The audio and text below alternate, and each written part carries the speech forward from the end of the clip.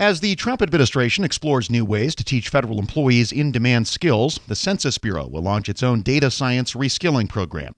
50 employees will be chosen for the program's first cohort in January.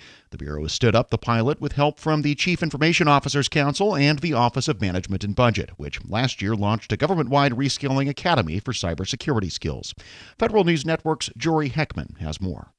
When it comes to meeting the goals of the Trump administration's federal data strategy, the Census Bureau hasn't struggled with culture change as much as some agencies have. But when it comes to recruiting and retaining data scientists or equipping people with the right skills to work with that data, Lisa Frid, the Census Bureau's Workforce Transformation Program Manager, speaking at a recent GovExec and NextGov event, said the Bureau faces challenges that are common across government. We are competing with public, academic, and private industry for the top talent, and it's difficult, it's hard, especially in the government. We don't have the money and the funds. We just can't attract the talent, and then once we do get them in the door, it's hard to retain them. As our work evolves, the workforce must change with it. And the Census Bureau is developing a data science workforce to remain relevant with today's industry standards and those expectations. To get people on board with the right skills, the Bureau will launch its own data science reskilling program. Instead of enrolling employees in a degree or certification course, the reskilling program puts workers through a combination of online coursework and in-person training. It also provides mentorship from data experts at the Bureau who will oversee work on an in-house data capstone project. Employees must complete the capstone project before graduating from the program. Frid said the capstone project would give employees meaningful work that would allow them to put their data skills to the test. The capstone is also an opportunity for the Census Bureau to test out those processes that would benefit from the new data science techniques and allows us to acquire the tools and software needed for our work, which we've learned is a difficult part of getting this program up and running, is getting the IT environment ready, not only for the training program, but for the data science work to continue throughout the agency. Mentors in the program also help select the 50 applicants who will participate in the first cohort, which will begin coursework in January. Frid told Federal News Network that those employees selected for the first cohort would be notified as soon as next week. But with 2020 census operations in full swing, the reskilling program, based on feedback from frontline managers, will only require employees to dedicate 8 hours of their time over a 6-month period. Frid said the Bureau has worked with the Office of Management and Budget and the Chief Information Officers Council to roll out this project. OMB, in turn, has looked at standing up similar programs at other agencies. Meanwhile, OMB has already shed light on a similar data reskilling pilot as a spin-off from its Cybersecurity Reskilling Academy. Last month, at an ACT-IAC event, Federal Deputy CIO Margie Graves said the data reskilling pilot would reskill frontline employees for data-centric jobs and make managers and executives more data-savvy. We're telling people that this is not about training the practitioner, but it's also about data literacy for the executives all the way through the practitioners. So the executives understand what data can do for them and bringing them in to see exactly what data could do for them in their day-to-day decision making, and understanding what the art of the possible was will drive those executives to actually ask for that capability, and then we will fill in behind it with the talent that's necessary to actually deliver on that. While OMB is looking to scale up its current playbook for cyber reskilling within agencies, Graves said one of the lessons learned from the project was that agencies don't just face a critical shortage of cyber talent, they also lack data scientists. As part of the administration's federal data strategy, the Office of Personnel Management is working on a government-wide job series for data scientists. OMB also held its first meeting of an internal data policy council, which Graves said focused on how agencies could enable greater interagency data sharing with less friction. That includes setting a foundation for data exchanges between agencies. That doesn't often occur organically. We'd like to believe that it would, but sometimes people are still stuck in that cultural mode that we talked about earlier, where they're just not, they see it as a system boundary as opposed to, data is an enterprise asset. And the ability to look at the end-to-end mission delivery and understand what every agency plays in terms of a role in that equation and the delivery of the end game is a critical role for OMB.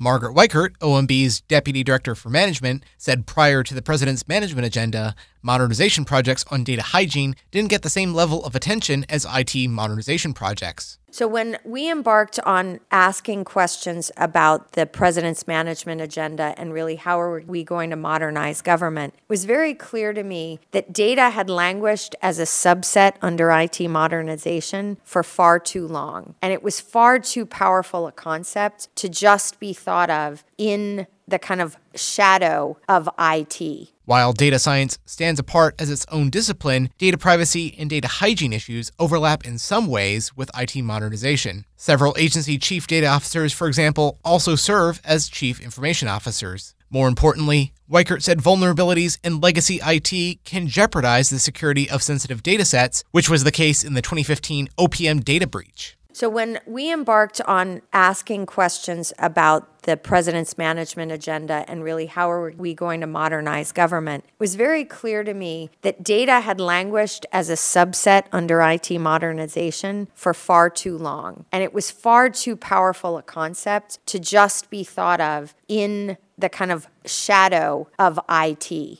To help build data literacy at the executive level, Maria Roat, the CIO of the Small Business Administration, said her office held a data open house at SBA about 2 years ago. Roat said one project featured a map of the United States showing the distribution of the agency's $200 billion small business loan portfolio. The project was such a success that former SBA Administrator Linda McMahon paid a visit. She was like, wow, and she spent 15, 20 minutes of her time looking at this data and us walking through it. That was a big deal for us to be able to show that. Roat said SBA has also taken steps to break down some of the silos around data at the agency. She said that effort has already had some grassroots support in several programs. But one common stumbling block of reskilling efforts has been matching employees with jobs that align to their new skills. As part of that effort, OPM is working on a government-wide job series for data scientists. That's after Census sent a proposal to OPM last summer, with more than 16 agencies co-signing onto the plan. Since then, more than 40 agencies have endorsed the Bureau's proposal for a federal job series for data scientists. Frid said that job series is crucial for agencies where employees don't see a career path in data science. Many agencies and departments that we've been collaborating with, they've posted positions using many different series.